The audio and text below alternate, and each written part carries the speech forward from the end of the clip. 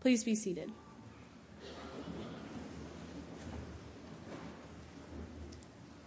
Are you a shepherd or a sheep? I do not mean this literally, of course. Rather, what I mean to ask is this: are you a leader or a follower? Some of you may be reflecting on a time when you were the sheep in a large herd, or when your own personal growth allowed you to become a shepherd like Jesus. Or maybe you are still deliberating with yourself who you are.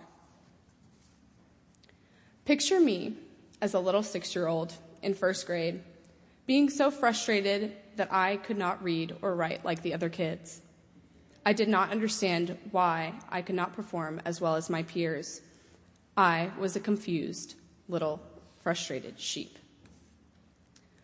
Later, my parents and I discovered that I was dyslexic, and for 3 years, I attended the Skank School for dyslexic students.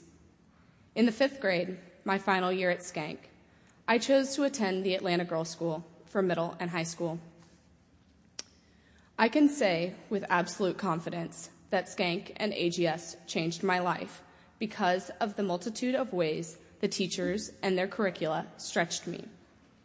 However, I do not want you to think that I experienced instant success. It was quite the opposite, actually. I struggled all the way from 1st to 9th grade, not only with academics, but with anxiety as well.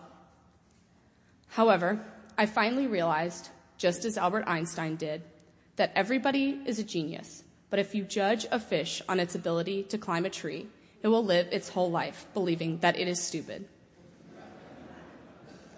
I, like the fish, had to discover how I learned and studied 3 to 4 hours a night just to have average grades in middle school.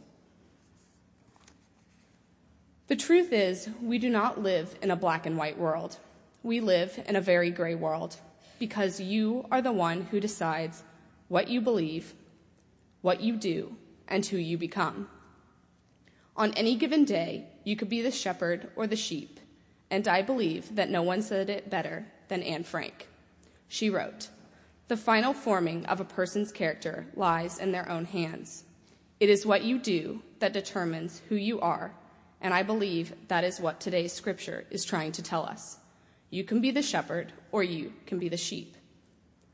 Now, I know that it is not realistic to be the shepherd all the time because we are human, and by definition, we are perfectly imperfect. But if you believe in an idea or a goal to achieve, be a shepherd that leads the way for others. I remember being the sheep in Jesus' story, but before I became a shepherd, I had to learn about myself, what was best for me, and what makes me happy. Whether it's becoming a camp counselor, a choir assistant, the varsity soccer captain, a lifeguard, or an acolyte captain, being a leader is not always easy or fun. Even though I did not sacrifice myself for all of humanity as Christ did for us, I do try to act selflessly to help others. Giving of oneself through leadership and service is what Jesus speaks of when he says, "Whoever seeks to keep his life will lose it, and whoever loses his life will preserve it." To live a full life, you must give of yourself in order to learn and grow.